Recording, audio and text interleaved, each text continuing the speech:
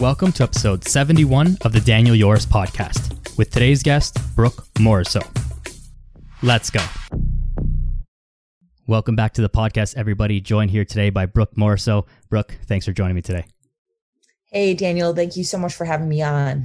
Yes, it's a pleasure. I'm happy that we got to do this. It's always nice speaking to people from sunny and warm Florida. I've had a number of people who are in Florida on the podcast, and I think it's not intentional or for sure, but I spent a bunch of time in Florida last year, and it'll always be a little bit of a special place to me. So always happy to bring a piece of that back. Yeah, were you in Tampa? I went to Tampa for a hockey game actually, but I was in Naples, the Naples area. Okay. Yeah, I'm very familiar with like the South Tampa area, University of South Florida, kind of around there, Orlando a little bit, but yeah, I've kept myself busy the past few years, so not much fun has been had, but now we are having a lot of fun. So that's for sure. As you were busy completing your master's degree, of course, but definitely, do you find that it's like, is Florida home for you now, as opposed to going back home to New York? Is Florida home?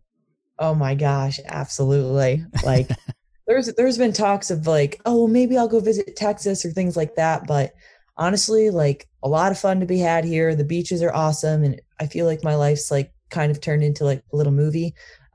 So couldn't get any better than it is right now. So that sounds amazing. Yeah. The weather is something you can't be beat, and being in the Tampa area, and like, it's a great place for being in fitness as well. Like you're in with the MI40 gym, which is obviously, for people who know what that is. And like, that's a place to be. That's a something in fitness, not just, community center gym. So it makes a lot of sense. Well, yeah, it was interesting because like when I moved here after COVID and everything, they had just reopened. I think it was like the first time they opened the gym to like the public. So I had no idea what it was like before I moved. But I think at the time there was like 14 members, and, you'd go in and be like, hey guys, what's up? And there'd be like nobody there. So I got super close with a lot of the people there, and Adam's the head trainer there now. And it's definitely like a family type of vibe. And now we all have like key cards, and it's super fancy, and there's like 100 members. So I really got to see it kind of explode from, I guess I would call it rock bottom, to like this new type of environment. And it's just a cool place to be. So yeah, absolutely. I've seen it obviously online, never been, but it's always nice to see these places like make it through COVID. Obviously it was a very tough time for gyms, like even in Florida, where things were a lot more relaxed, let's say, than the rest of the United States and Canada. But it's nice to see these places come through and continue to thrive and survive and spread the fitness, if you will. Yeah, absolutely. I remember being in like upstate New York and everything, and the gyms were closed down. Like I was doing hip thrusts on cinder blocks in the backyard with my mom. And I remember when we like actually got to go to a real gym, and I was like, wow, this is so awesome. I literally did nothing but go to school for my bachelor's degree and work out, and that was amazing. And I was living at home, so it was quite interesting. Yeah, what a transformation over a couple of years, both literally and figuratively. Yeah, seriously, both. Both. For people who don't know about you, give yourself a quick introduction. Who you are and what it is you do. Obviously, we've already talked about fitness, but how do you explain what it is that you do? For sure. So again, my name is Brooke Morrisseau. Currently just finished my master's degree from the University of South Florida. Prior to that, I was a Division I college swimmer at St. Bonaventure University. I ended up graduating with my bachelor's degree in biomedical sciences from Keuka College. Specifically, really was into like metabolism, and I would call it more of like bench science. So very much like research lab, pipettes, tubes, protein purification, all that kind of stuff. So I finished up that degree, was always into fitness. During swimming, when I quit swimming, I really kind of used fitness as my own outlet. And I found out it was a way to like deal with things. I swam for 11 years prior to getting into fitness and bodybuilding. I got into bodybuilding shows, I guess, from my cousin. I was just like, well, I guess I'm going to do it. And I remember, here's a funny story. I remember working at a beach that summer, getting enough money, hiring my first fitness coach when I was 17. My dad was beyond upset. 8 months later, I come back and I'm like, Dad, I'm going to go to South Carolina. The bodybuilding show is this week. And he's like, all right, whatever. And it's pretty much how I got into bodybuilding. Had no idea what it was. I finished that up, gained a bunch of weight back. And I competed again to lose the body fat. And I guess these past few years, I really discovered like, okay, what are not only like the science and everything, but what are the actual psychological, physical, nutrition, like all of the aspects of like a holistic body transformation in the lens of like lifestyle fitness. I guess like to describe me, like I've been like an all-in type of person in the past. So I think I've always just like went to extremes, and I know like a lot of clients and a lot of people just think everything needs to be super extreme. I definitely did. I don't know if you can relate any to that, but I think the last year I've really found my way with like lifestyle fitness. And I think that's kind of just like what I've always wanted. I really have no intentions of competing again, but I do photo shoots just for like mini goals. Pretty much that's kind of what I do now. And now that I'm done with a master's degree and did all the research, did all the science, did all of that stuff, kind of just settled on loving the aspect of like human connection. Signed my LLC for Physique by Science a year ago and have just kind of went all in the direction of lifestyle fitness and body transformation. Yeah, so that's amazing. I love that you said that, where it came from, just to deal with stuff from a psychological aspect, just to deal with the things of life at first. It turned into something that was extreme, and, we could put a question mark on whether that was healthy or unhealthy, but doesn't matter because it's in the past, and it's led to all of this. Another thing that I love about that is where you took that heavy science background with like, let's say like little application in the lab kind of thing, and then applied that to actual life. And it's like, okay, how do we do this? Another thing, you said a lot of things, but another thing that I'm going to want to just point out there that you said is you started off by saying applying it with the psychological, not necessarily, oh, what are my macros to lose weight? Like that's kind of easy, let's say, right? It's simplistic in nature to a degree, dealing with all of the psychological aspects that go into creating a body transformation, losing weight, or making fitness a part of one's life. That is way more difficult, and there's no true answer to that that we can just paint the population with across the board. So that's quite a journey. That's quite a journey. Yeah, absolutely. And like I think that's where it starts for everybody in terms of like, okay, well, I want to get fit, and everybody is like, okay, these are the macros that you need to eat. Like these are the numbers that you need to eat. And like when I first started out, like I was a super big like sugar-free fan, like I would go, everybody knew this, but anybody who knows me that's listening to this, especially from college, it's like, I definitely would like go to McDonald's and be like, yep, I got it, 30 carbs, like it fits, it's awesome. And I'm like prepping for a bodybuilding show, like have no idea about nutrients or whatever. And a lot of the things that I know now, I was like, man, I wish I could just kind of go back and repaint the picture, because you can eat a lot more food if you choose whole foods, just saying, like, you don't need to eat super little amounts of food or things like that. But that's a huge part of the picture beyond just macros. And I know I sent you my master's thesis and everything, and you took a look at that. And I think like the whole like takeaway from that was like seeing lifestyle transformation from the lens of, okay, there needs to be some type of like physical training that's going to change your body. There needs to be some type of cardio activity that you need to do. There needs to be some type of nutritional approach. And I think one of the things that people are more now recognizing is the psychological aspect. And all of these things intertwine into a holistic body lifestyle transformation. I find if like one of those things is off balance, I definitely notice. And it's usually because something else is off as well, like nutrition. So it all kind of intertwines. Yeah, to make the most complete transformation, you need all the pieces, and you can have success to certain degrees missing part of it for short periods of time. But I think the piece that makes it stick is putting it all together. And I've said this before. I'm going to lay out a statement and get your thoughts on it. I think that most people who need to lose a significant amount of weight or want to lose a significant amount of weight and have been struggling for some time would do better to see a psychologist than they would to see a nutritionist or a trainer. What do you think about that? Well, I think in the lens of a psychologist, it really depends on the nutrition or transformation coach you're hiring.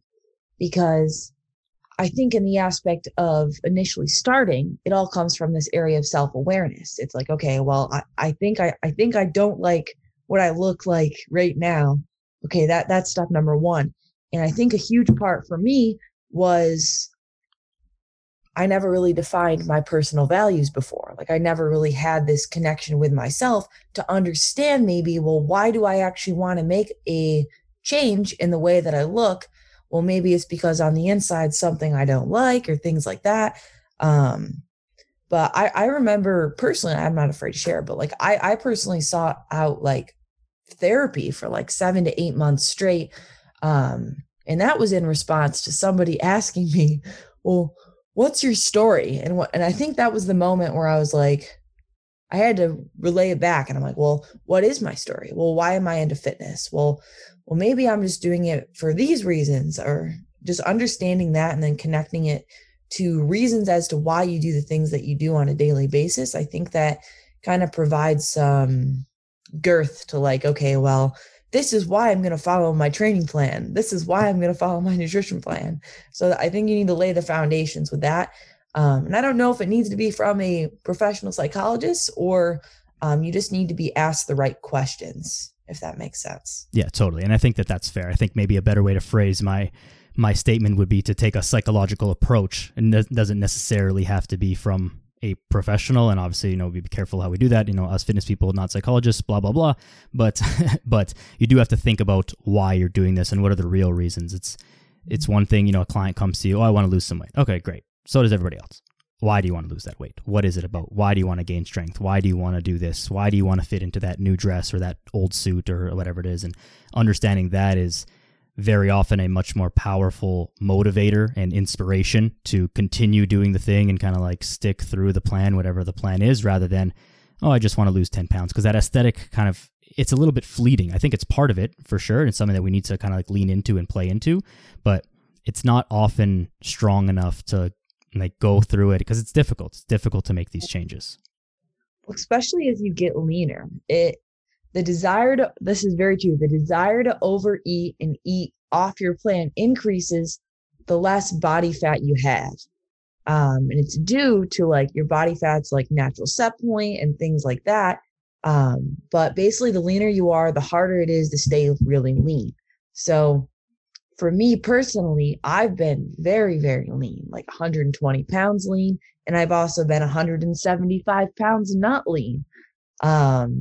So I find just being through all different phases, it's very easy to go from 175 to 150. And then it gets a little bit harder to go from 150 to 140, what I'm experiencing right now. And I'm like, well, the first 25 pounds are really great. And now I'm like, okay, well, I need to be a little bit more on point if I want to get to the next level.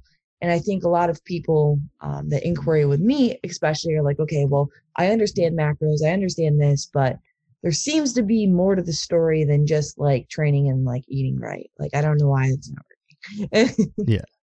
I think another aspect of that is some people don't realize what it actually takes to achieve the goal that they think they want.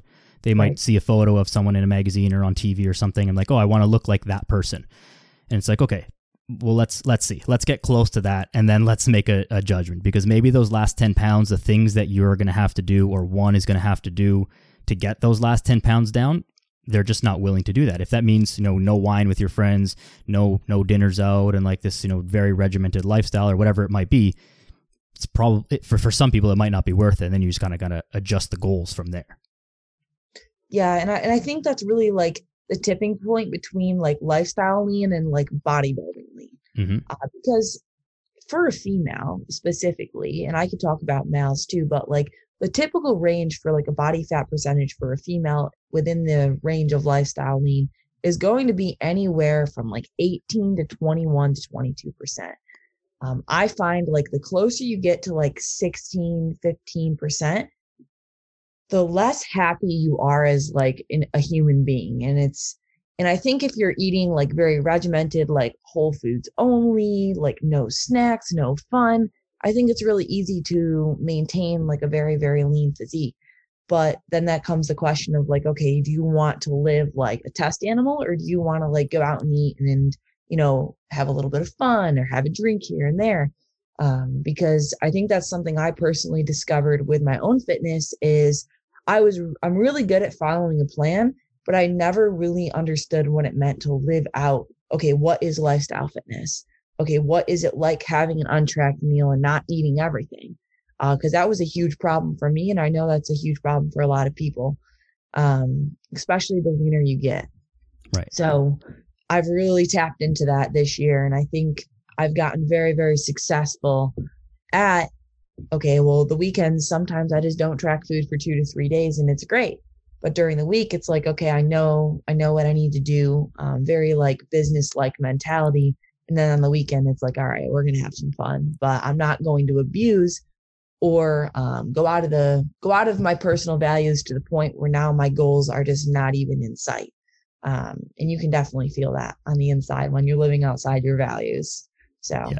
You feel like you're damaging your body. It's like eating that 6th slice of pizza. Like it doesn't feel good. It almost never feels good, right? It's like it sounds good at the time, but then after it's like, I don't feel good physically, and like emotionally you feel like crap. And how many times can we do that to ourselves until we realize like I got to stop that. 2 Right. pieces was enough, or 3, whatever it was. Like I didn't need that 6th one. That's just too many things, right? Too much pizza. One thing that you mentioned there just about the body fat percentage, just to compare, what would be the body fat percentage for females who are like getting on stage for a fitness bodybuilding competition? Okay. Yeah. So when I did my research on this, a lot of different sites, like the ACSM, a lot of the different books have different reference points. So I've kind of taken that into my own personal reference, as well as kind of what makes the most sense. And then the aspect of like a stage lean, right? So like when we look on a bodybuilding stage, we see females at like 11.5 to upwards of 13%. The leanest female I have ever seen was 10.1%. And she actually came into the physique, the human performance lab this year. I was like, guys, this is the leanest female we've ever seen. We were all super excited. But yeah, 10% was the leanest female I've ever seen. Yeah, which is quite a ways down from in and around 20%, right? Which is more of that lifestyle lean, right? And I think it's just the reason I asked that question, just to paint the picture between like that is competition, that is the sport of bodybuilding, and that is like for a purpose. But I would imagine that even that woman being at 10.1% body fat would probably say that this is like not healthy, and that's not how she's going to live the rest of her life, like at 10% body fat, right? No, I would say not. And a lot of people after a show, for those of you guys who've competed or have been with coaches, are like, all right, you need to gain body fat back. But the question becomes, well, how much body fat do I actually need to gain back? And do I need to get fat? I think a lot of people who do shows for the first time are like very nervous because they're like, off season, yeah. And then they end up gaining a bunch of weight back. That was my personal experience because I didn't understand what the actual healthy range of lifestyle lean is. And to answer your next question, anywhere from like 16 to 21 to 22%, I would say would be like a lifestyle lean. 16 is kind of on the low end. 18 to 19 would probably be like, depending on your body composition, would probably be like visible, like starting to see like visible lines in like a girl's like 6-pack. Right. 16 to 17% would be like beach 6-pack for a girl.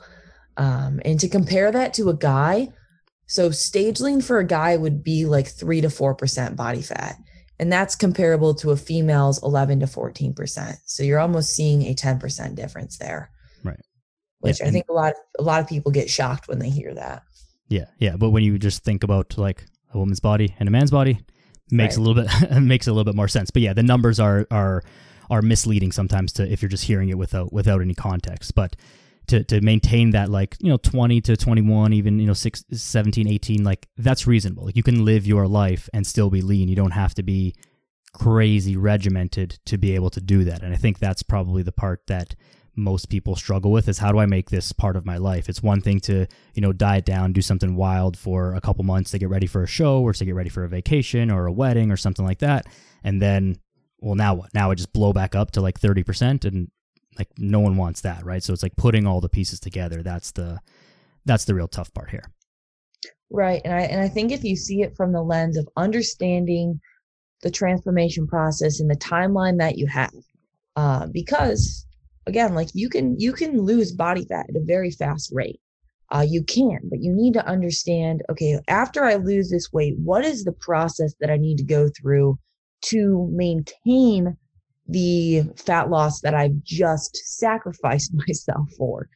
I would say, like, I know Dr. Bill Campbell did a rapid fat loss study, and in the aspect of like slashing calories back to like 1,000, 1,200 calories, like very, very, very rapid. And I think on average, it was around 3 to 5 pounds of body fat loss in a 2-week period of time. But it's like, okay, well, you just went through that transformation, and do you really want to gain that weight back immediately? And to put that into perspective, here's a true or false for you. True or false? It takes 35 to 40 chocolate chip cookies on top of your maintenance calories to gain 1 pound of body fat back. Yeah, I mean, that would be probably, I wouldn't know how to count up the calories of that, but I mean, yeah, I guess true-ish, but like it's ish. True-ish, yeah. Yeah. I would say yes, because realistically, when you see it from like a gaining weight perspective, I only gained a significant amount of weight after my shows because I totally had a binge eating problem. Totally admitting it.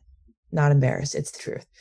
So in the aspect of gaining a substantial amount of body fat back, it takes around 35 to 4,000 additional calories on top of somebody's maintenance calories. So you would have to eat like 6,500 to 7,000 calories per day to gain 1 pound of body fat back per day. That's a substantial amount of food per day. Yeah. And that's when we see it from the lens of like, okay, if you're eating a whole food diet, your chances of overeating are going to be very slim. Very, very slim. So when somebody ends a diet, I typically recommend them doing like reverse dieting from like a whole foods perspective. Because your chances of overeating is going to be substantially lower. Right. Interesting. So what are your thoughts on why do you recommend reverse dieting? We're going to go backwards here in terms of like talk about the after, and then we'll talk about your process, but that's okay. So why do you like reverse dieting, and define it just quickly for anyone who doesn't know, and then why do you like it? So reverse dieting is the process that needs to take place after a dieting phase is over. Typically someone would go through a reverse diet who's been dieting for a longer period of time. So I would say like anywhere from like 16 to like 24-ish weeks. So like a typical like half year body fat loss. Some people have been dieting for multiple years, and just to think about it from the lens of like the length of time that you spend dieting, you need to spend equal amount of time pretty much restoring your metabolic rate. So when you diet, your metabolic rate does slow down temporarily, but it's restored through the process of reverse dieting. So for example, for a female, a typical metabolic rate can go anywhere from like 1550. And as you lose weight, you don't need as much food to operate. So if a girl goes from 150 pounds to 135, her metabolic rate will probably go from around 1550 to anywhere to like 1350. So with this new body of like 135 pounds, all you need to do is go through something called a reverse diet. You can go through a reverse diet through slowly increasing your calories over time, or there's something called a recovery diet process. I don't think there's been any research done on recovery type of approaches, but you typically take your calories immediately back to maintenance level. Pros and cons is the slower you reverse out of a calorie deficit, the chances of gaining body fat go extremely down. But your desire to overeat goes up, and your chances of overeating goes up. With the recovery diet, you go back to maintenance, but your likelihood of gaining body fat faster increases, but your desire to eat will probably go down. So if you know you're the type of person who overeats, it's probably going to be recommended that you do a recovery approach. But if you understand the process of reverse dieting and understand the timeline, and that's explained to you, you just need to ask yourself, well, can I commit to this for X amount of time and keep my stuff together? That's pretty much what you need to understand. So yeah. Does that make sense? Absolutely. It makes perfect sense to me. And I'm happy that you spoke about both sides of that, because it's not like either one of those is the right answer for everyone. And the way that I've always thought about, like, slowly increasing calories back up to maintenance is that it's more of it's almost more of a psychological tool than it is like a physiological tool. I know this for myself, and this is, again, like N of one, my own thing. I recently went through like a big fat loss thing, dropped a whole bunch of weight, whatever. And when I was done, I just immediately went back up to maintenance. But like you said, I know that for myself, I'm not going to blow it up and like go way higher. I'm going to like stay at maintenance and control it. And it's been a month or so since then, and I've been at the same. So like, that works for me, but I don't necessarily think that would work for every other person. Right. So I think that the point to make there is just like, yes, physiologically, both of them will work, but the slow ramping back up of calories is a great tool to use to get used to eating a little bit more, so that you're not just going to blow back up again and have to start the whole process after you just did 6 months of dieting all over again. I think one thing as well is, like, in the beginning, when I went through my first reverse diet, it was not explained to me, well, how long am I going to have to do this for?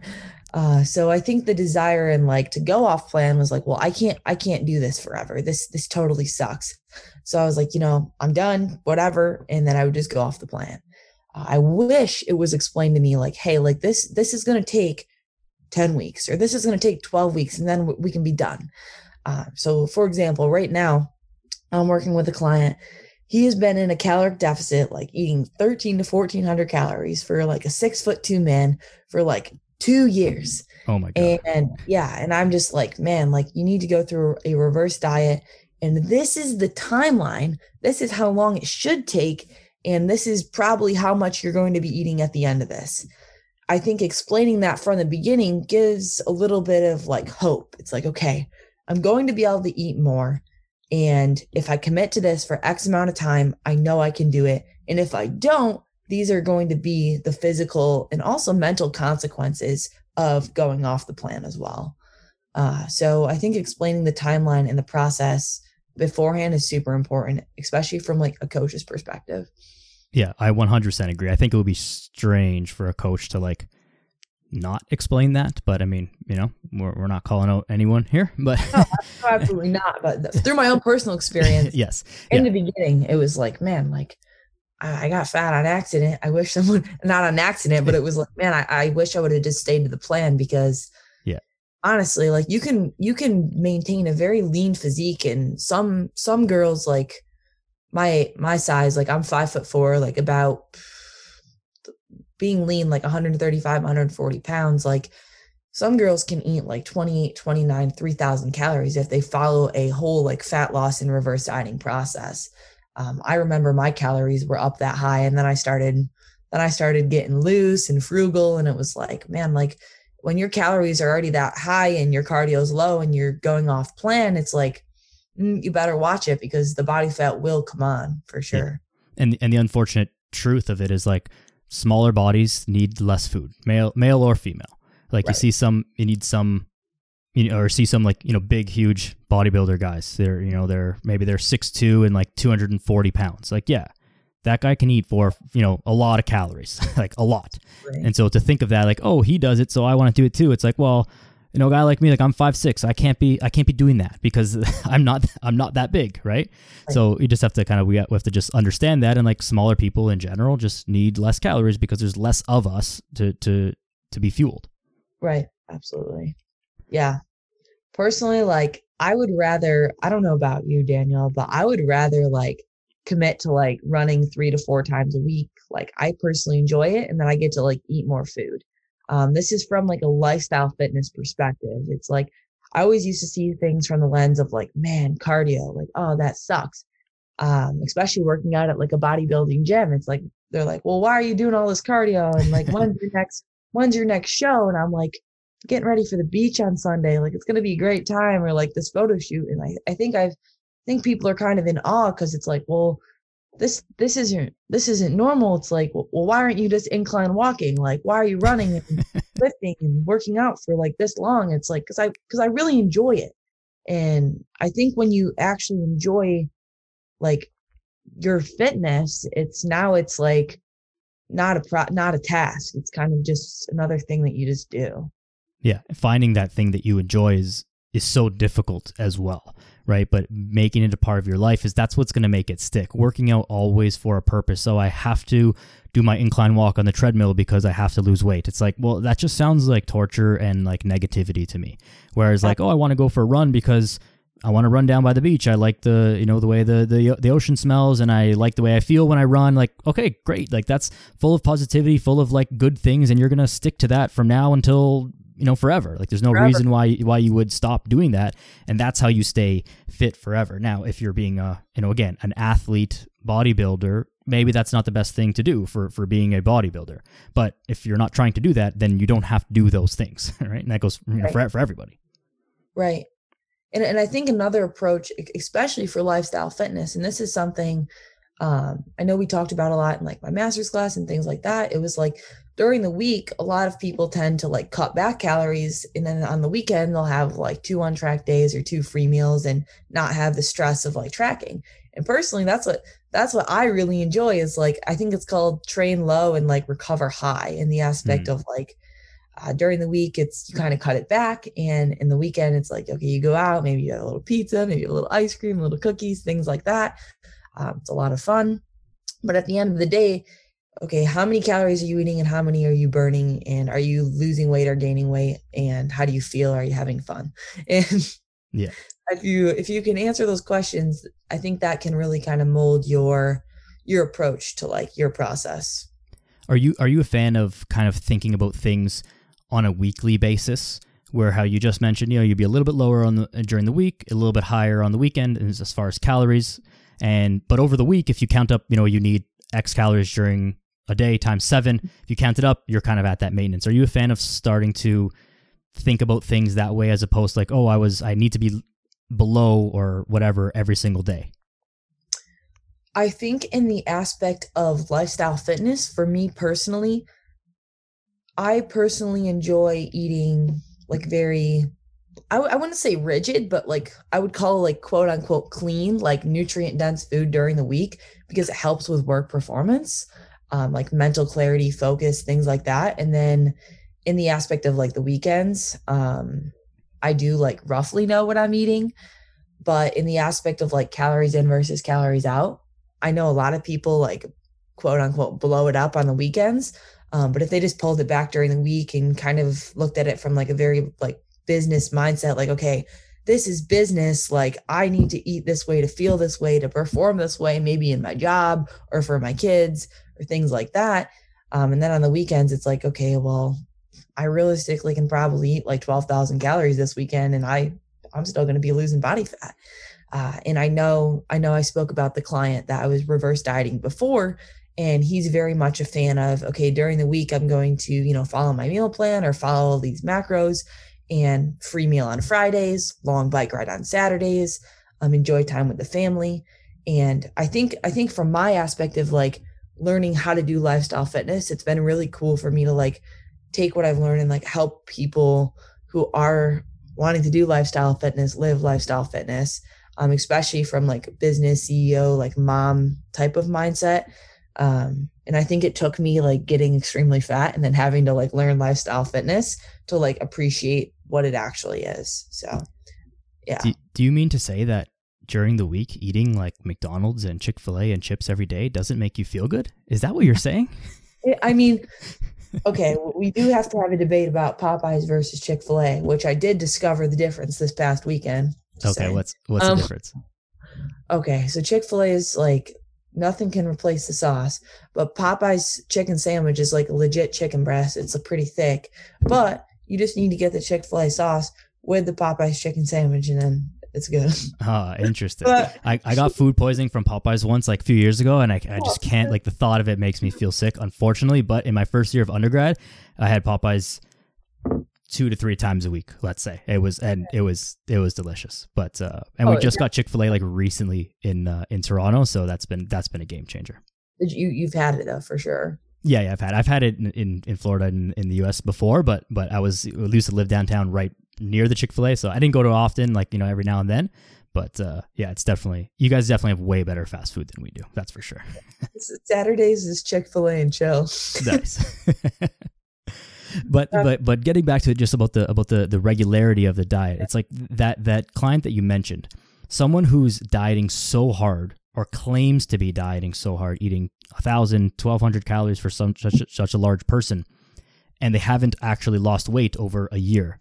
Right. We kind of know that there's no way that they've actually been eating that many calories, because it just doesn't make any sense. So maybe there are days where they do that, but over the long term, like, their average is not that many calories, right? Is that something that you've kind of found with this person and with others?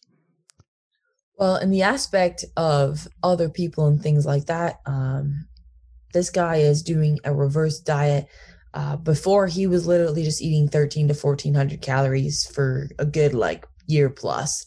And he's, without like a bunch of evidence or things like that, he's definitely probably experienced like metabolic adaptation from that aspect. So in the past, same thing, like, took someone through a reverse diet, and I think it was like 1,300, like upwards of like 2,400 calories with like a free meal during the week. And the guy came out with like a shredded 6-pack through the process. And I'm just like, okay, this definitely works. And this is a lot of fun. And now the guy does like modeling and things like that, like in Japan. And that was cool. But it's just cool taking someone through that process, not only from like a coach's perspective, but like just like the client, like being in awe and things like that. It's pretty cool as well. But back to what we were saying about like nutrients during the week, like eating a nutrient dense diet during the week is definitely a game changer in terms of just from the lens of like overall performance. If you want to think your best, like 80 to 90% of the time, especially during the week, I would highly recommend like a nutrient dense diet. And I guess nutrient dense would mean from the aspect of not processed food, like whole food protein sources, like whole food carb sources, like sweet potatoes, vegetables, fruit, things like that. What do you think? Yeah, I 100% agree with that. I'm not really a fan of the let's go totally like, if it fits your macros, as long as it fits, like, you're good. I think that's doing a disservice. And my opinion of this is like, it's almost lazy. There was a quote, someone said it where he said, in a lot of these if it fits your macros only type of diets, they think about the body as if it's only made of muscle and fat tissue. And we don't have a brain, we don't have liver, we don't have kidneys, we don't have all these other organs. And it's like, we have all this other stuff that needs to be taken care of, that needs to be optimized. It's not just about calories in, calories out. There's a whole, like, that might be the thing that determines our weight, but that's not the thing that determines everything about us. There are plenty of thin, quote unquote, lean people, otherwise healthy body composition, who are wildly unhealthy, and we all know them. And that just, goes to kind of prove the point that there's more to it. So yeah, I'm 100% with you that nutrient dense is the way to go. And yeah, you don't need to be a stickler. You can still enjoy stuff here and there, but there's so much more to it than just the amount of body fat that's on your body. Like, that is one thing, but that is one very small thing in the grand scheme of being a optimally performing human for whatever it is that you do in your life, even if you're just living. Right. And I think a lot of that's going to connect back to like the gut microbiome, like the gut brain axis, in the aspect of like, your stomach directly talks to your brain. And after reading like research on this and doing my own like investigation, I'll say, and then I like apply it to my own life, it's like, okay, well, if I eat like a bunch of cookies, well, I'm probably going to be a lot more hungry. And if that's all I eat is like cookies, like, I'm not going to feel like mentally the best. And then I'll start getting a little bit of anxiety, experience things like depression a little bit. And only because I know about the gut brain axis and things like that. And I'm like, well, I need to go eat some protein and vegetables right now to solve this problem, and things like that. So when you see it from okay, I'm going to eat nutrient dense food because I know it directly affects the way that I feel, think. And a lot of clients specifically will be like, wow, like I've never felt this good in terms of like when you take macros and you lay it out into like a flexible meal plan. They're like, well, okay, well, now I actually know how to eat and this makes sense. And then in the aspect of like, okay, go out to eat. Well, then a lot of people get super like confused, and it's just like the same chicken breasts in the restaurants, the same chicken breasts at home, same steak is the same steak. Like, stop being scared. Like, stop it. Like, you don't need a food scale to the restaurant. Like, I used to be that person. I totally was, and I was super glad I'm not anymore. But I know a lot of people that still are. So yeah, and that's okay for bodybuilding. If that's your sport and you're like making tons of life sacrifices to accomplish that goal, then like, yeah, you gotta understand the trade-offs that come with it. And that might be one of them. But for 99.9% of people who are not competing in bodybuilding competitions, there's never a reason to bring a scale to a restaurant or be overly obsessive about your macros or about the amounts of food that you're eating. And it creates more problems than it solves, for sure. I think if you have experience with tracking macros and you take a second to stop and like look at the scale and go, okay, well, that's 6 ounces of chicken. What does that actually look like on my hand? To the point where it's like, okay, well, I don't need to weigh my food all the time. I know what a serving of food is. And to the point where you can use your hand to then go out and be like, okay, well, that's probably a serving. And that's pretty much all it takes. Yeah. Especially in the aspect of like carbs, right? So it's like, if you're seeing a lot of food, it's like, okay, that's probably like 4 servings. I've gotten to the point where I can look at food and I know I can tell people the macros in their food just from looking at it. I started tracking macros when I was 15. So I'm now 24 years old. That's early. So it's been a while. I also went through a period where I tracked things like very meticulously, weighed everything, did that whole thing. And I agree with you that it gave me the skill, quote unquote, of being able to eyeball things close enough. I can look at a plate of food and understand, it's like roughly about this much. One thing that I've also felt, and I kind of use this for myself during my recent transformation, was just the way that I feel and paying attention to like my hunger cues. So I lost all the weight that I lost and whatever. I didn't weigh anything or track anything once. I just kind of eyeballed things and kept track very loosely. But then I was like, how hungry am I? That's about how hungry I should feel to be losing the weight at the rate that I wanted to be losing at, keeping track of my weight every day and how things are moving. And if things weren't moving fast enough for me, then I would make some adjustments. And if they're moving too fast, then I would also make some adjustments. And so getting in tune with your body, and I think you mentioned this very, very early on about awareness and how that's like really the first step. And it can be awareness of the food that we're actually eating. It can be awareness of how the food that we're eating makes us feel, awareness of how that food helps you sleep, how that food affects the performance in the gym, how everything affects everything that you do, and just being fully aware of yourself in all aspects. Right. Really like just helps you with everything. Well, that, and I also think in the aspect of connecting it back to emotions, right? So like for me, it's like, are you emotionally just wanting to eat right now? Are you bored? Mm-hmm. Or are you actually hungry? And I think going back to like your body transformation and things like that, that was huge. That was huge for you in the aspect of like not even tracking food. That's pretty cool. I want to hear about like your transformation a little bit more, because that's really cool. Yeah. So definitely people who have listened to previous episodes will have heard a little bit about it. So I spent not all of last year. So we had like crazy lockdowns and stuff, like wasn't in the gym. This was going back to like end of 2020 now. So I got in like amazing shape summer of 2020. And then there was crazy lockdowns, wasn't in the gym for like 8 months. And I was just like focused on other stuff. So like wasn't really working out. I lost a whole bunch of weight, just like a whole bunch of muscle, like about almost 15 pounds or so. I went to Florida June of last year, and I made a plan to gain as much muscle as I could and as fast as I could. So I gave myself 6 months to eat as much as I could, and also get fat on purpose. So I did a heavy, like dirty bulk. I was eating as much as I could, forcing myself to eat. It was like very uncomfortable, but I did it. And then the thought process behind that was, one, just maximize muscle protein synthesis, and two, get a little bit fat so that I can display the fat loss process afterwards. Then what I did from January for 6 weeks, I just did like a pretty strict caloric restriction. I estimate I was at about 1,400-ish calories per day, but only 6 weeks. Hard stop after 6 weeks, then went 4 weeks of maintenance, and then another 6 weeks of the same. And then that was it. And I lost about 27, 28 pounds in those 2 week stints combined. And I didn't need to track food because again, like I had done it before. So I was able to eyeball things enough for myself. I was very much in control of all the food that I was having. I didn't have a lot of like social obligations or things where I couldn't say no to, or I was going to be forced to eat junk food or anything like that. Which is unique. And that's not typical of most situations, but I organized myself. I said no to some social outings and stuff like that, but it was a very short period of time, and I did that, and that's not my life.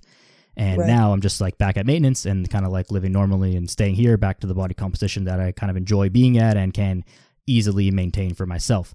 The way that I made sure that I was still in a deficit, like I said, was just checking my hunger cues every day. I would have to leave myself feeling just a little bit hungry, and that sounds torturous and like horrible, and this is why like I don't really recommend doing things the way that I did it. I did it super fast and super aggressive because I knew that I could stick to it for that short period of time. I didn't set out to diet in and deprive myself for 6 months in a row. It was 6 weeks where I knew I was just going to go like 100% all out, and then it was over. And so I knew I could do that. I could manage my expectations without dragging it on much longer than it had to be. And I think that was a big part of it too. But so I was able to manage my hunger, say like, okay, I'm a little bit hungry. That means I'm pretty good. Weigh myself every morning. Things were trending down about two-ish pounds per week, trending down kind of as fast as I wanted them to. And if it was ever slowing down, I was like, okay, gotta, tighten up the food a little bit. Or if it was going too fast, which did happen at a few times, like I can eat a little bit more than I am. So that's how I did it in a nutshell. Okay.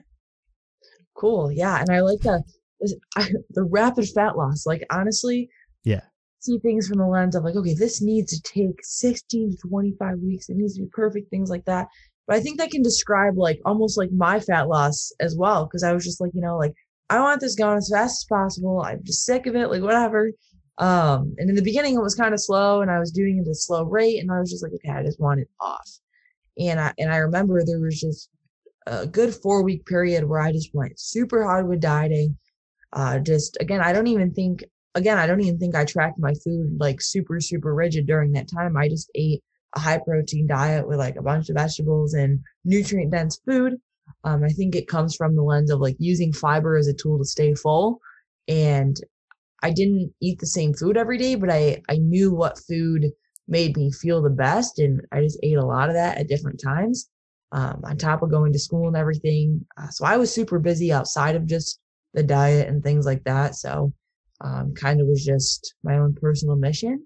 So I ended up losing all that weight. And I guess like for the past month, I guess my body composition has been improving, but my body weight hasn't really changed much. I have been being very social though. So I've been going out, having a lot of fun, things like that on the weekends. I think within the month of May, the next few weeks, going to a few different festivals and things like that. But I don't know, I'm getting a little impatient. So I'm just like, well, I'm going to set another photo shoot goal for the end of June to get myself into the low 140s again with like, I think the last 3 weeks have been like maintenance, which is good for like my metabolic rate or whatever, but I'm ready to like get it off the rest of it. So you are a fan, being a fan is not the right word, but you agree with the fact that, or the statement that the rapid fat loss is a good tool for some people some of the time. I mean, absolutely. So like from the lens of like, all right, well, I have to do X and X. I have a vacation in 6 weeks. Like I'm very motivated to get it off and I'll do whatever during this time. I think a lot of people, including myself, have that mindset of like, I can do this for 6 weeks. And I know after this 6 weeks, I'm going to go on vacation. I'm going to eat at maintenance and we'll assess after that.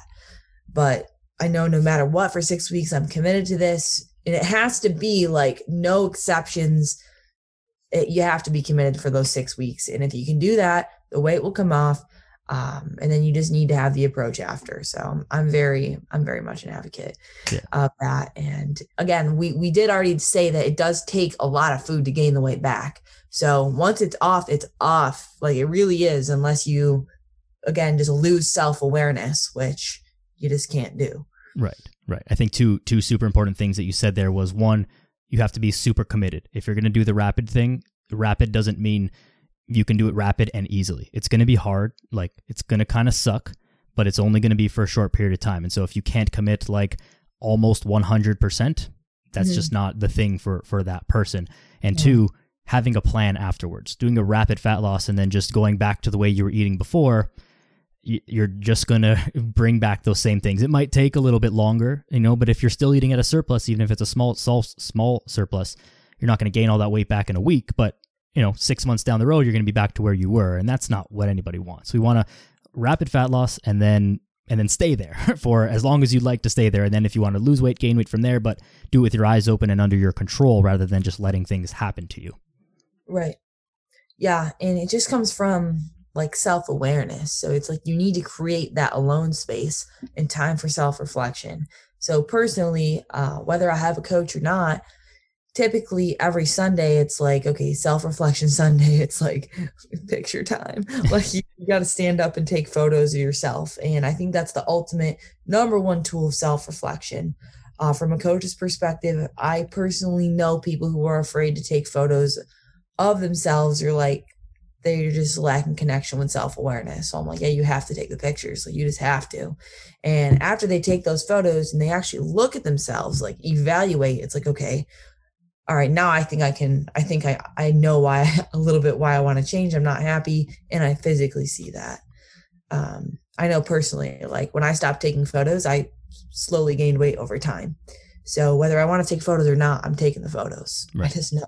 Yeah, it's just another data point. Same as like tracking weight on the scale. It shouldn't hold any emotional value to oneself, but it is a data point, and more data is better. It's hard to see yourself. You look in the mirror, it's not necessarily the same as taking a photo. You can't see your own back. You can't see your own profile view, truly. So taking photos is another one of those things where it's like, okay, we can use this and determine what the next steps are. Do you also track your weight, or have your clients track their body weight, scale weight regularly, or what are your thoughts about that?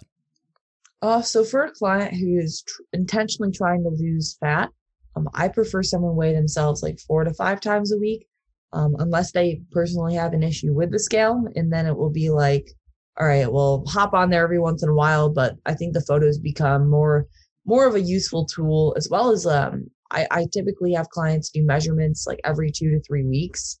And I also just started a mindset check-in. So I don't know if you've ever heard of this website called like a POMS, POMS. I haven't. So it was basically developed from like a series of like research. In my master's mental performance class taught by Nick Martinez, he had us do a mindset check-in every 4 weeks. And that really made me stop and think about, okay, well, these are the feelings that I'm feeling, and let me connect that to the lifestyle that I'm living and what I'm pursuing right now. And this can kind of explain, well, maybe why I'm, not doing so well in this area of my life. So literally just recently, I started implementing that into my own coaching process. And it's been just another aspect of holistic body transformation. And it's really touching on the psychological assessment. Not only from like a coach's perspective, but from like a client, like thinking about, okay, well, what does that mean? What does that even mean? Because I know when I first did it, I was like, well, this is really interesting. I've never seen this before. So yeah, no, I love that. I think that this is getting, these kind of things are getting more and more love, or more utilized over time, or as of late, where we're paying attention to just mental health and mental well-being, like outside of the context of labeled diagnoses. Like, just how are you feeling? How was your last week of training making you feeling? Not how is your body feeling? Not how much did you curl this week? Like, did you feel good? Did you feel powerful? Whatever that means to you, like then yes or no, whatever it is, like then we can adjust. So I think that's another that's another great tool, and just a way for people to really check in with themselves. Like we don't do that often enough. We don't even check in with others, really. It's all, hi, how are you? I'm good. I'm good. Oh, yeah. I'm busy. Oh, I'm busy. Okay, everyone's busy.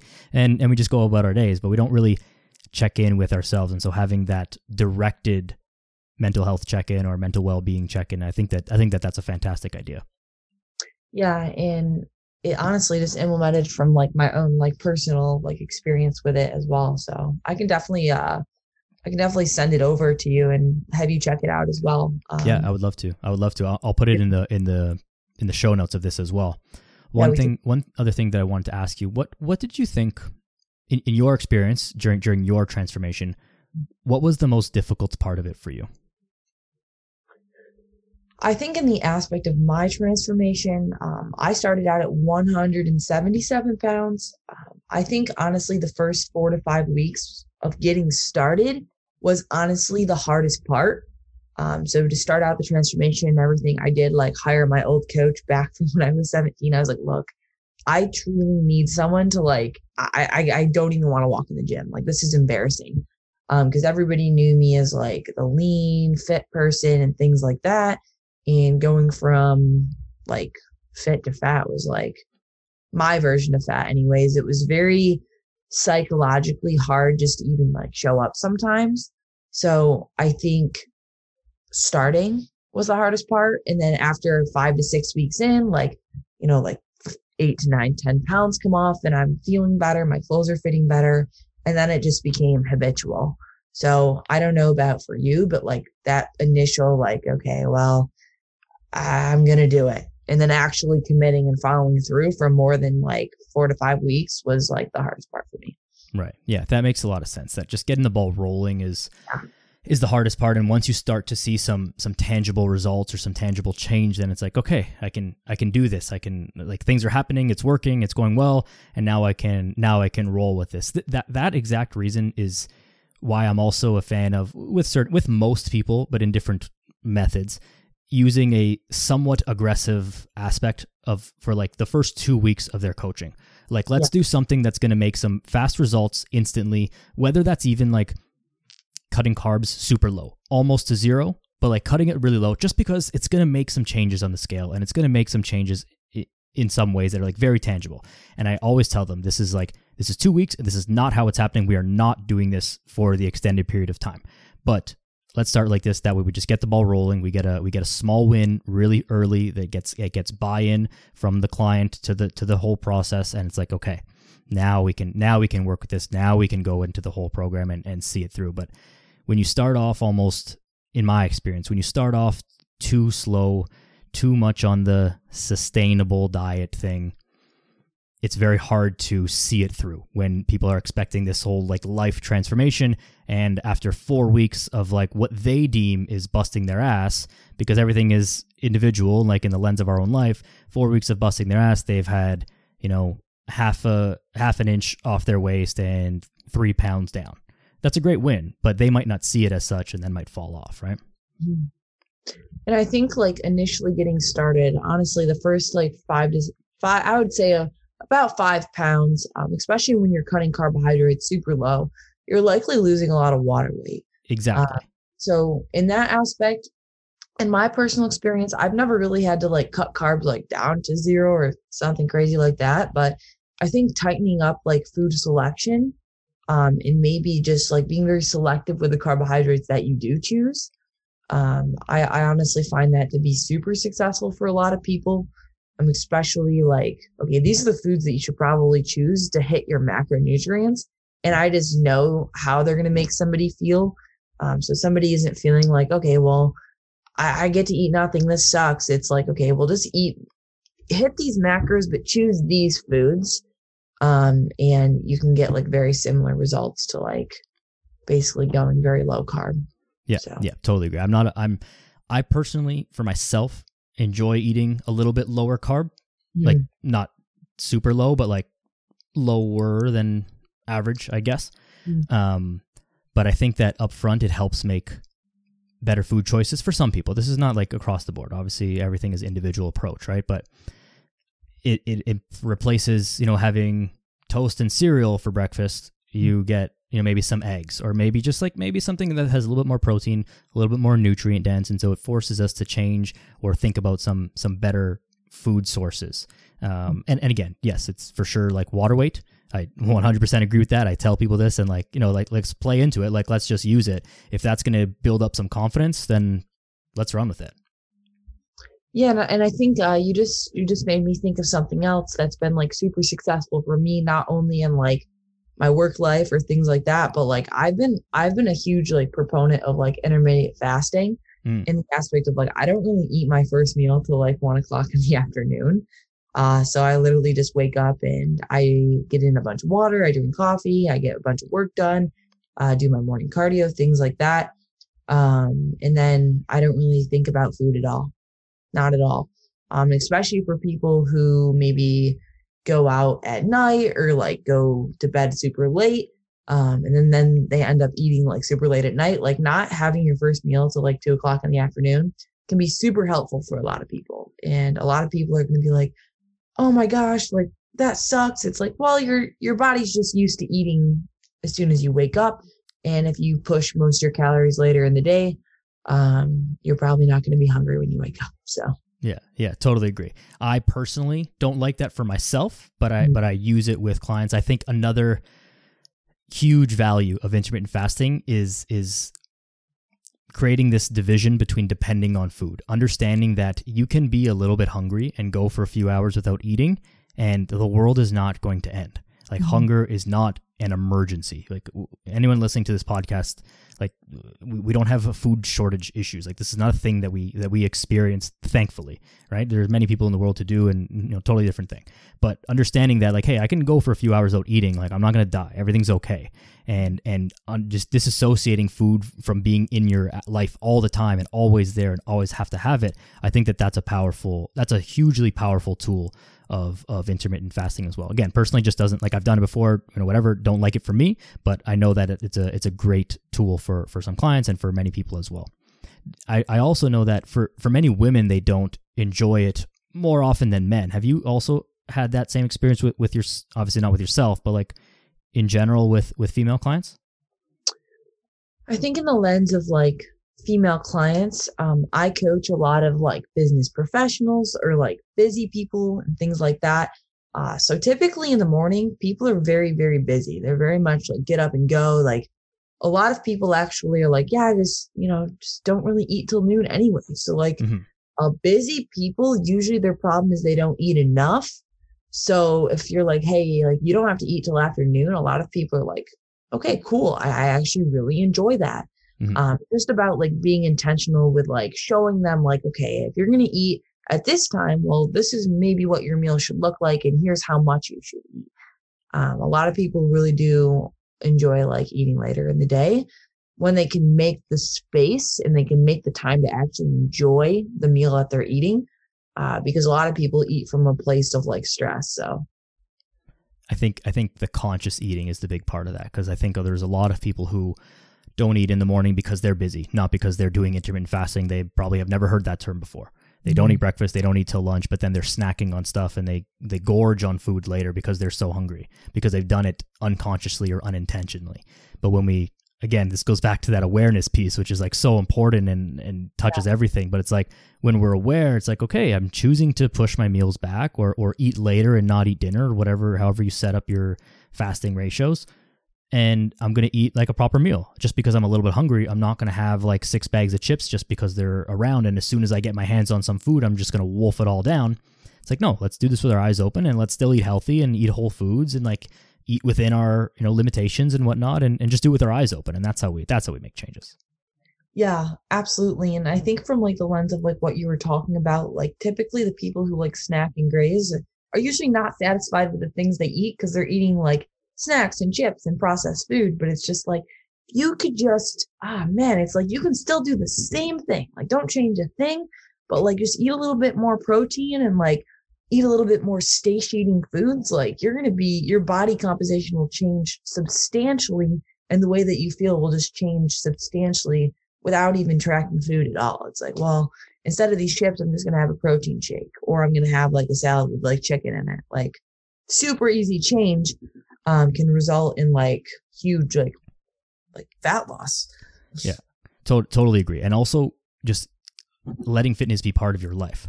Like use that food to fuel a workout and like chase something in the gym, like whatever it is. You don't have to be a bodybuilder. You don't have to be the biggest, strongest guy or girl in the gym, but like go for a run, lift some heavy weights, whatever heavy means to you. Like just chase something and like use that food to fuel your performance and use it. You can get away with eating a little bit more. Like we can't out eat a bad diet, obviously.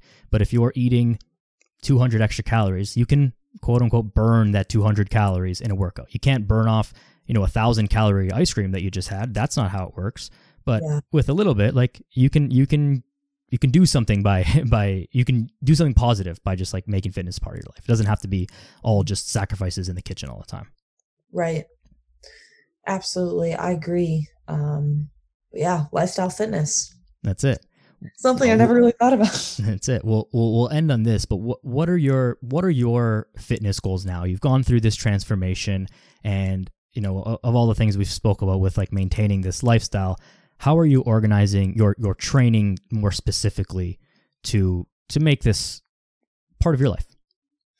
So personally, I think one of the biggest mistakes I used to make was going to the gym for 6 days a week. In college, I was like, in college, I was living on campus, like it was what I did in my free time. But now it's like I weight train 4 days a week. And I really enjoy running. I like doing cardio training as well. So I resistance train 4 days a week.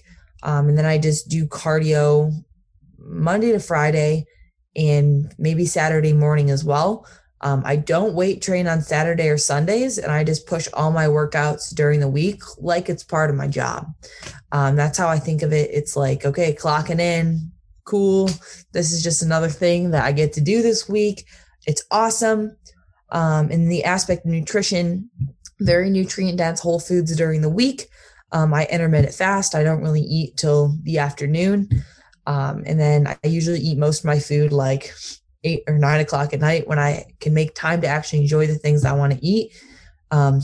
Personally, probably have dessert now, which was something I never really used to eat or made time for, which is really cool. I don't really plan on competing in bodybuilding anytime in the near future, but I guess like moving forward, I did lose 25 pounds this year so far. So I am going on a few more. May was like a big month for like celebration and all of that thing. So I guess I just took like a 3 to 4 week diet break this month, but again, still training, still doing my cardio. So body composition is still improving, which is good. And I think at the end of June, I'm going to do another photo shoot and then push into the low 140s with another like rapid fat loss approach and just be like super serious about it. Like we talked about, it's like, well, you can't say you're going to be like, well, this month I'm going to do this, but you have all these events planned. It's like, well, okay, realistically, I'm probably going to stay around 151 pounds for the rest of the month. And then from May to June, it's like, okay, we're going to get into the 140s, low 140s, and then do a photo shoot. That sounds like a great plan. And setting those little mini goals to achieve like a little bit more fat loss when you want it, or a little bit less, or whatever. Like that's lifestyle. Like that screams lifestyle to me. It's like, okay, we're just fully in control. We're doing everything with our eyes open. If you lose weight, it's because you did it on purpose. If you gain weight, it's also because you did it on purpose. Like, let's just kind of not letting things happen by accident. I think that's the big key here. There's so many people, I'm sure you know them in your own life as well, where it's like they're much older than you and I. They're in their 40s, 50s, 60s, and they look back and it's like, wow, when I was 30, I was this weight, and like I've gained 40 pounds since then. It's like, it just happened. It's like, well, it didn't just happen. It happened very slowly, like over time. And self-awareness process is like where we start. It's like, okay, well, we're very aware that this is not just happen. Yeah, like things don't happen by accident. Things happen. It seems that it happens by accident because you're not doing it on purpose, but it doesn't mean it was an accident. Like you don't just gain weight by chance. It's not, unfortunately, like that's not how it works. We just blame everything on accident, and like, no, we've got to take a little personal responsibility and like, hey, it was me. Whether I had excuses or not, I did this, and I can fix it as well. Right. Two things. It's like number one, I love working with those people. Like those are the best. Like like, especially people who are just really busy. It's like, I like showing people, hey, you can live a fitness lifestyle, and it doesn't need to be all this like gym 7 days a week, all these hit circuits and crazy things. It's like, you can move the needle in the forward direction if you change these very small things.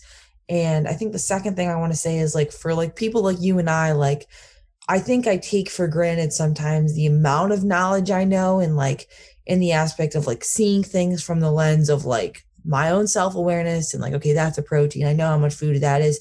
I know I can achieve X by X amount of time.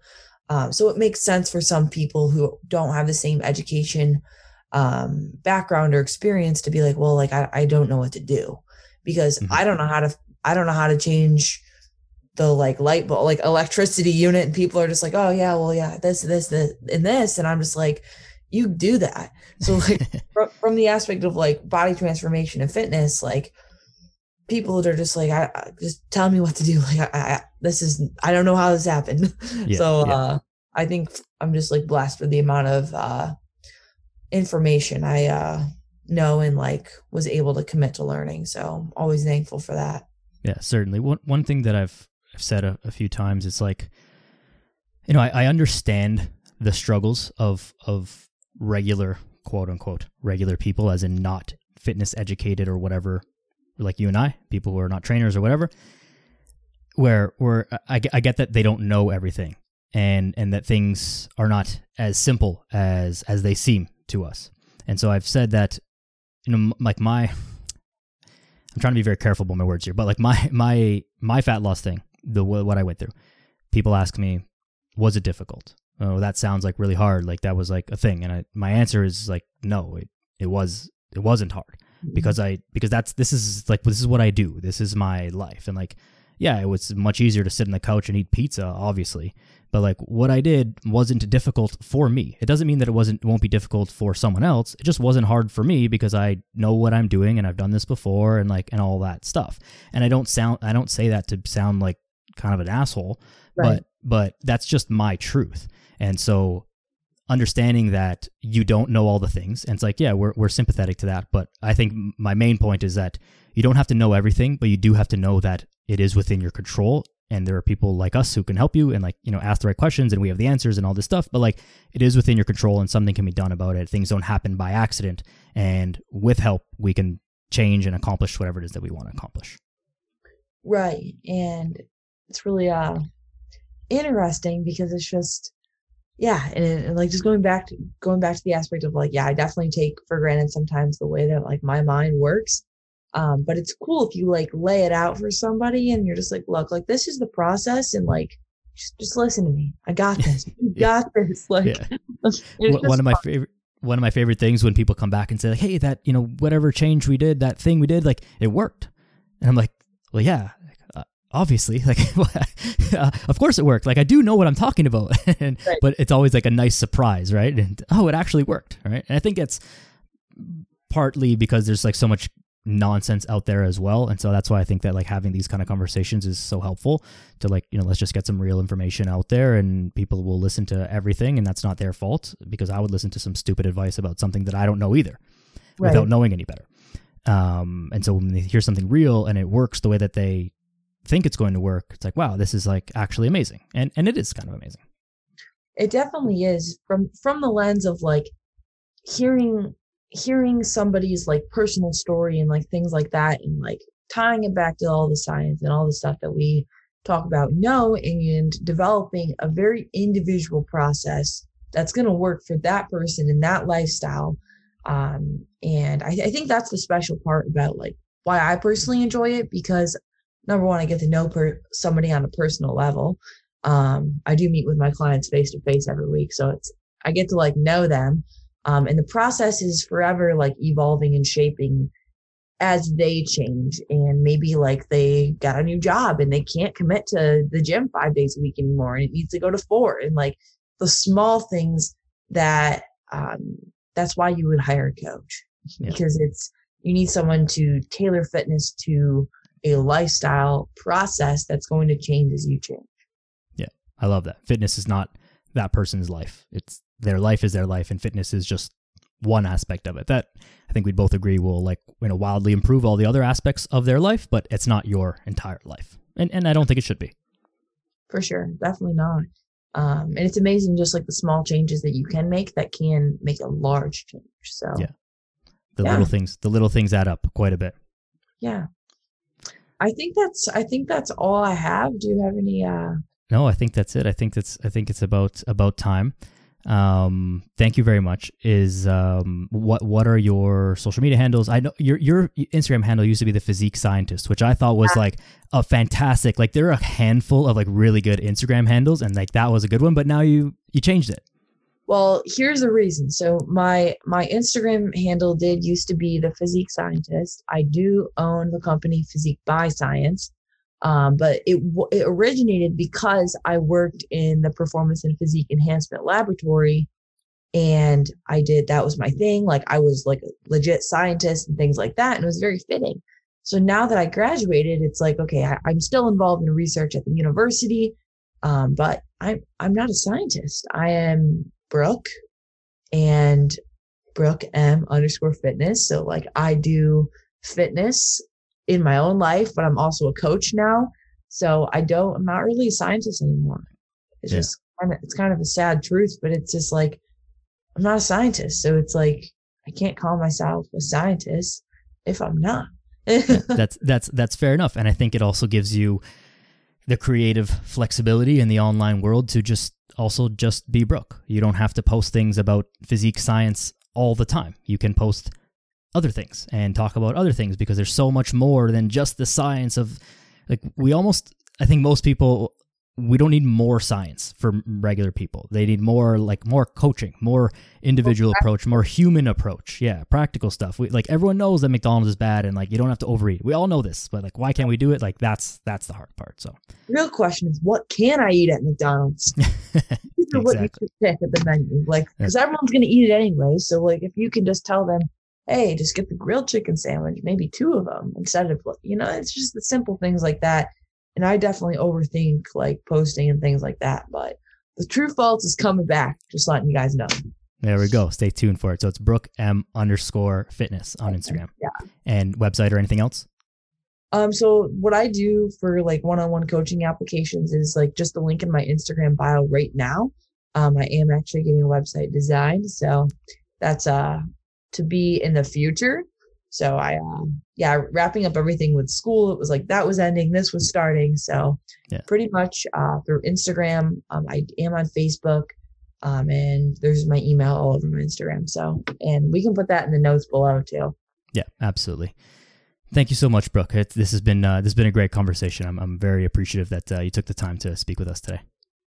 For sure, and I could just keep talking for hours. Like I told you, it just happens. It's all of us trainers. We just kind of talk all day long, so we can just keep going for hours. So we'll do it again. We'll do it again at some time for sure. Is there any last message that you want to leave the people with here? I just want to say thank you so much for having me on. And if you guys want to see fitness from the lens of lifestyle and body transformation, I've definitely learned the process through like an 8-year losing and winning train. And there's been a lot of lessons learned along the way. So thank you so much, Daniel. Amazing. Thank you so much, Brooke. Thank you everybody for listening. Make sure to give Brooke a follow on Instagram and check out everything she's got going on. Brooke M_fitness. All the links will be in the show notes as per usual. While you're at it, give me a follow as well at Daniel Yoris. Give the episode a share it to a friend who needs to hear this, who's interested in the lifestyle side of fitness, which is everyone. And rating and review on iTunes, Spotify, all that stuff goes a long way. I appreciate you. Go outside, be a good person, train hard, and we'll chat soon.